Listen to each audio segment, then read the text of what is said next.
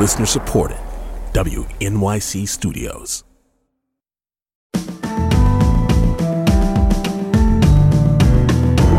From WNYC Studios, I'm Brian Lehrer. This is my daily politics podcast. It's Tuesday, January 16th. What a night on television for tuning in to see who won. You could choose the Emmy Awards on Fox, the NFL playoff game on ABC, or the Iowa caucuses on all the news channels. But ho-hum, there was little suspense in any of them, as it turned out, right? If you bet on the favorites, Succession and the Bear, Donald Trump, the Tampa Bay Buccaneers, you knew you were coming out ahead by pretty early in the evening. In fact, if we learned anything from the Iowa caucuses, maybe we learned that contrary to what we like to snarkily think, opinion polls and weather forecasts are both usually right. Like the polls predicted, Donald Trump won by 30 points. Like the Weather Service predicted, temperatures and wind chills were dangerously below zero. So turnout was lower than in 2016, but it was still about the same as in 2008 and 2012, which were also years with serious competition in the Republican presidential field. That was interesting. The basic numbers were that Trump got about 51% of the vote, to 21% for DeSantis and 19% for Nikki Haley. Vivek Ramaswamy was in single digits, and one of the headlines from Iowa, don't know if you've seen this, is that Ramaswamy has now suspended his campaign. But despite Trump's record margin of victory for an Iowa caucus night, the Washington Post reminds us that 51% still means nearly half the Republican caucus goers chose not to vote for Trump, despite his presumed dominance in the party. So what does that portend for the general election? We'll talk about what happened in Iowa and what comes next with Amber Phillips, who writes the Washington Post's daily politics newsletter called The 5-Minute Fix. And lucky for me, Amber's motto, according to her webpage, is "No question about politics is too small or too dumb for this newsletter." So Amber, always good to have you on to answer my dumb questions. Welcome back to WNYC. No, I love talking to you. Thank you, Brian. Can we say, first of all, that the major polls sometimes get things very wrong, but in general, if you're counting on polls being wrong as part of your political strategy, you do so at your peril? Yeah, I think that's exactly right. Obviously, polls are a snapshot in time, right? That's where they might get things wrong. Things could have changed from Friday or over the weekend when the latest polls showed Trump winning Iowa to Monday when people actually voted. And that could happen in the primaries and caucuses to come. But it would have to be a seismic shift in Republican politics for things to change and for a poll snapshot in time to be inaccurate when it comes time for people to vote. And we didn't see that this first time people voted in this 2024 presidential race. Right. And the dead-on accuracy of the polling, 30% margin, actually got me thinking that one thing that may have changed since 2016 when Trump was elected president, at that time, I think there were people lying to pollsters about their intention to vote for Trump because they felt a certain shame about preferring someone who came off to many people as a wannabe authoritarian, racist, sexist, even sexual assaulter, according to himself on the Access Hollywood tape. We remember that. But now that shame maybe is gone. Republican America largely embraces Trump in what others consider his increasingly threatening and hateful language, and the sense of shame over backing someone who calls his political opponents vermin and says immigrants are poisoning our blood is gone. Do you see evidence of that change in your reporting?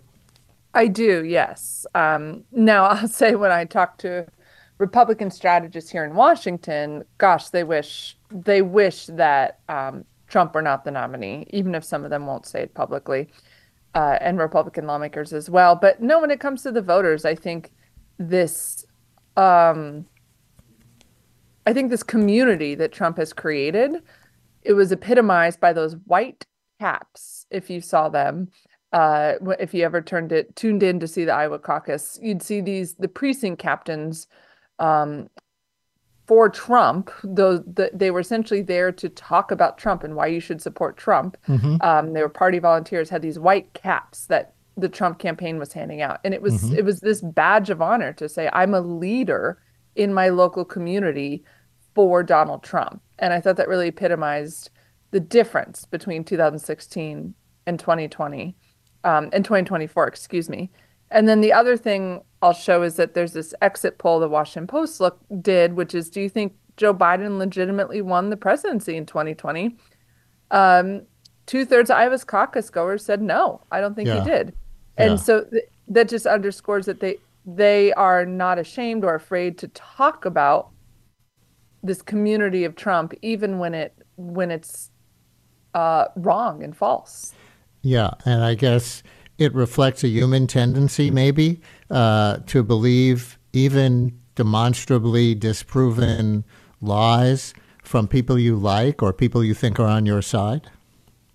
Right. Yep, I think that's right. I think community is the word I keep coming back to, Brian. I know Trump's critics, when you call up them, will say it's a cult.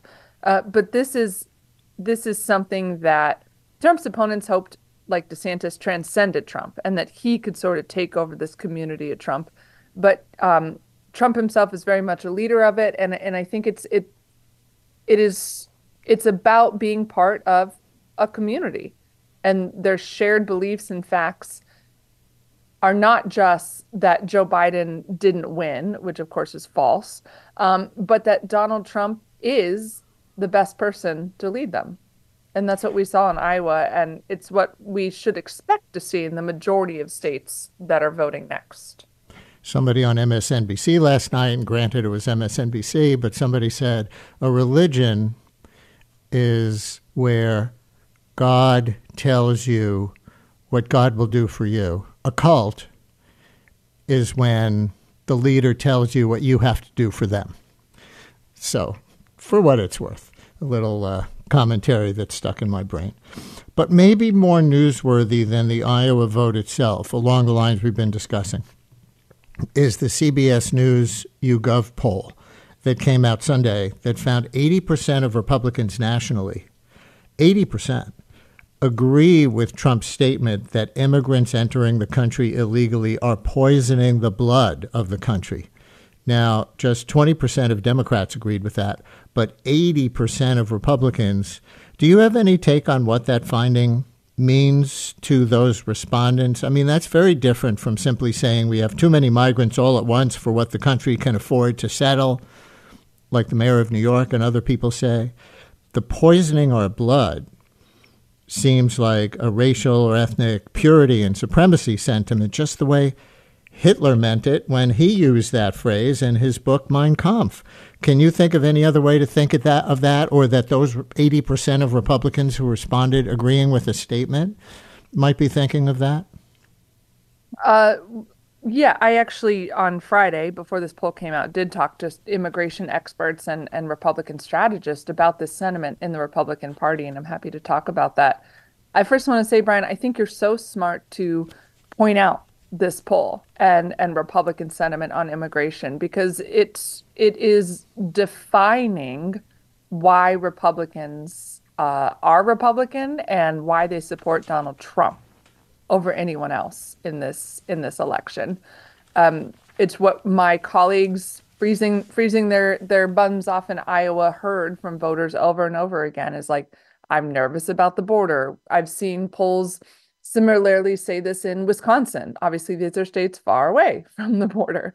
And Donald Trump mentioned it when he spoke at a local precinct about, I think he said similarly vile stuff, not quite poisoning the blood of this country, but they're coming from jails and just appearing to demonize these immigrants. So it's a huge part of Republican politics right now. And I think it could come to define the general election as well. What to make of it? First, there really is a border crisis. Border crossings have been at or near record highs pretty much since Biden took office. I talked to an immigration rights advocate who said, we're just in an era of displacement and more migration period, climate change, economies crashing, COVID.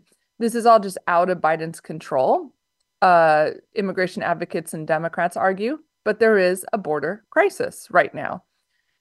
the border's been a weak spot for Biden pretty much since he took office. Were chaotic situations on the border, and policies have sometimes helped that and ease the border crossings. Sometimes his critics have argued have made it worse. And so I think Republicans like Trump smell blood in the water, if you will.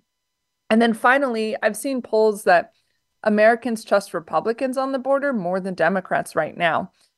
And immigration experts told me this could be explained by the fact that when the border is chaotic, Americans tend to want much stricter border policies. And who's the party that has really worn this cloak of being strict on the border? It's Republicans. And so all of that, I think,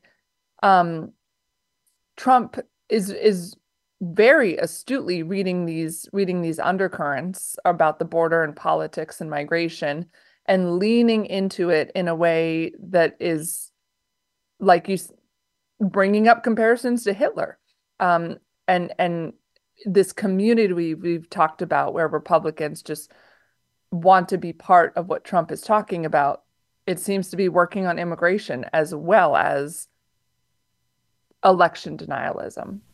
Right. And people could think the border is out of control and think Republicans would be better at controlling it without thinking that racial thought, that ethnic thought, that immigrants are poisoning our blood, however we want to take that, about intermarriage or just the percentage of who is in the American population these days. So one could think that Republicans are better at controlling the border without having those hateful thoughts, I'll call them hateful, and yet 80% of Republicans responding to that survey. Brian in Randolph, New Jersey wants to react to poisoning our blood. Brian, you're on WNYC. Hello. Hi, Brian. Thank you for taking my call.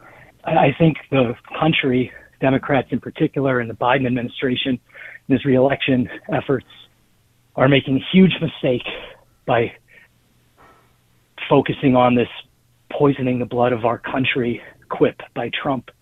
Trump doesn't know what he's talking about half the time. He doesn't put words together very articulately.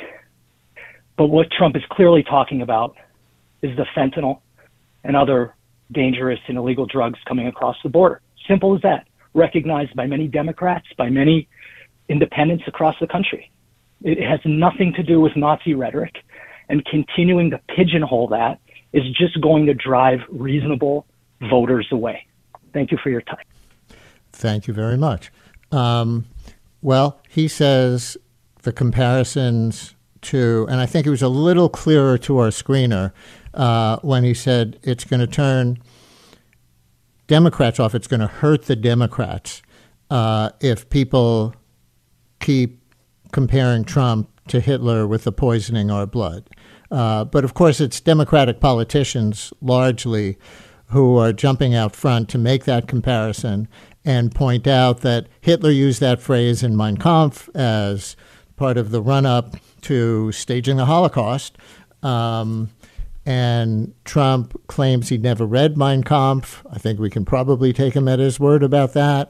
But the fact that he comes up with that same language spontaneously might be even more frightening.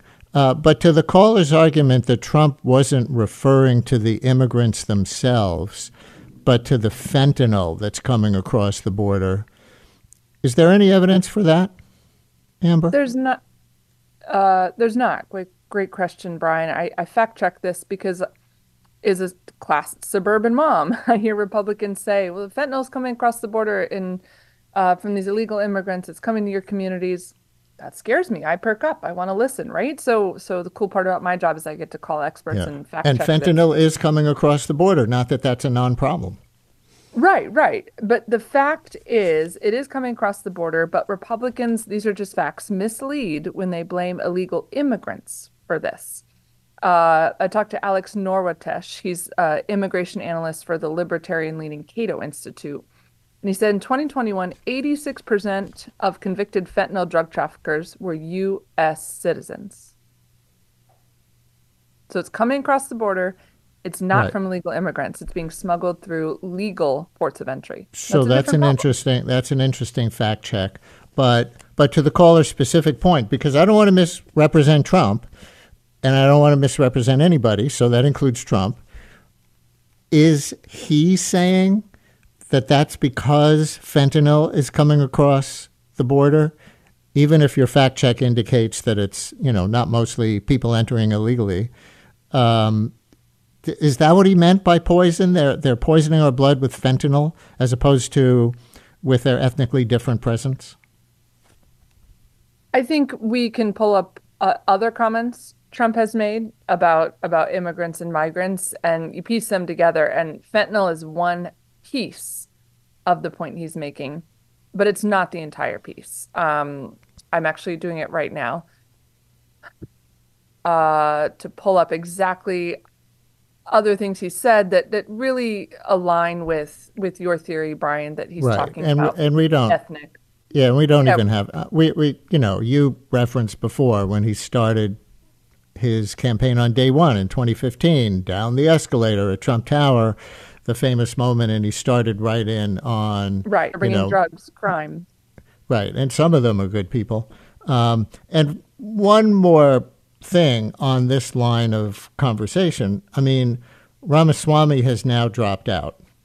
And another related newsworthy reality from Iowa, though from a focus group of one voter. I don't know if you saw this NBC News clip, but a voter, I guess a Ramaswamy supporter, admitted to Ramaswamy's wife in an NBC News segment, it was all on video, talking directly to his wife, that the most common questions this voter was getting about Ramaswamy from other Republicans she knew ahead of the caucuses were about his dark skin and his religion. Yeah, I didn't see that. I think it's interesting to step back and see that the Republicans did have one of their most diverse primaries they've ever had. Ramaswamy, you had Nikki Haley, a woman, person of color. Who else am I missing? But those were the big ones. Well, the two of them. I mean, earlier Tim Scott, but... Tim Scott, that's right. Thank you. Although he dropped out and Ramaswamy has dropped out, and Nikki Haley has yet to coalesce to be a major opponent against Trump. But I think it's just interesting that you did have some of the most diverse Republican presidential candidates we've ever had. And yet the broader Republican conversation is about race and whether immigrants are, I found another Trump quote I'll share, loading up classes with children that don't speak the language, or they don't support our religion, he said. It's so white supremacist loaded. And I don't know how candidates like Ramaswamy or Nikki Haley or Tim Scott or anyone else who doesn't believe with that kind of narrative talk about it. So many political analysts will say, I'm sure you will say, Iowa is not too indicative, especially a one-party caucus in Iowa, not too indicative of the nation as a whole. It's a small state. It's a disproportionately rural state. It's an overwhelmingly white state compared to the nation as a whole. So take it with a grain of salt or many grains of salt as a bellwether for what might come in November. A few more minutes with Amber Phillips, who writes the 5-Minute Fix politics newsletter for the Washington Post on the morning after the Iowa caucuses. Let's just talk briefly, which I think was supposed to be the headline, about DeSantis and Haley. They both spun last night's results as positive for them, despite being only around 20% apiece. And for Haley, despite not having beaten DeSantis, as she was hoping to do, and come in at least second. How do you see the implications for either of them? Yeah, even though they both spun it as positive for them, you're right, Brian, it's really positive for Trump because Haley was hoping to coalesce as the anti-Trump candidate and then hope he stumbles and take him down. But, and she has a couple states coming up that are voting, New Hampshire, which is more anti-Trump-ish than Iowa, and then South Carolina, her home state, even though she's behind the polls. There's like a small world in which that happens for her, but it would require DeSantis dropping out. And DeSantis has shown no indication of that because he did come in second at Iowa, which was behind the scenes his campaign's goal. And so what it means is they fight and split the anti-Trump coalition, and Trump has the potential to do what his campaign has predicted, which is steamroll through the next couple of states, New Hampshire, Nevada, South Carolina, and then Super Tuesday in early March, even though the January 6th trial is slated to start, win big there. And then his campaign hopes he locks up the nomination by March. And time has probably already run out, but is really running out for Nikki Haley to have any chance to overtake Trump. And it required probably her plan for DeSantis to drop out after Iowa, and that didn't happen. Yeah, and DeSantis is skipping New Hampshire and going right to state number 3 to campaign, which is Haley's home state of South Carolina. And Haley may run into a brick wall at home. She may do well in New Hampshire, but then if she loses to Trump badly in South Carolina, presumably not to DeSantis, but to Trump, where the polls show him way ahead of her, despite the fact that she was governor there, is that it? That could be soon. Right. I think it would be impossible for Haley to make the argument she should continue the campaign. She could do well in New Hampshire, but if she can't win in her home state, granted, she last ran there for governor 10 years ago. If she can't do that, then it would be very difficult, Republican strategists I talked to say, for her to continue the campaign. And then I don't know where DeSantis's wall is. Where does he hit it? He got a little bit of a lifeline coming in second in Iowa. Like you said, he's not expected to do well in New Hampshire, where there are less evangelical voters, and he's just a little more skeptical of that Trump type persona that he and Trump have. But I don't know where his wall is and what happens to him. But for Nikki Haley, it's probably South Carolina. Smart, eloquent writer of the daily politics newsletter from the Washington Post, the 5-Minute Fix, which comes out in the afternoon, by the way, usually like late afternoon, right? Yes, exactly. Late afternoon. The goal is just I follow politics all day and talk to experts just like Brian does and run it down for you in a real quick newsletter so you don't have to. Thanks, Amber. Thank you, Brian.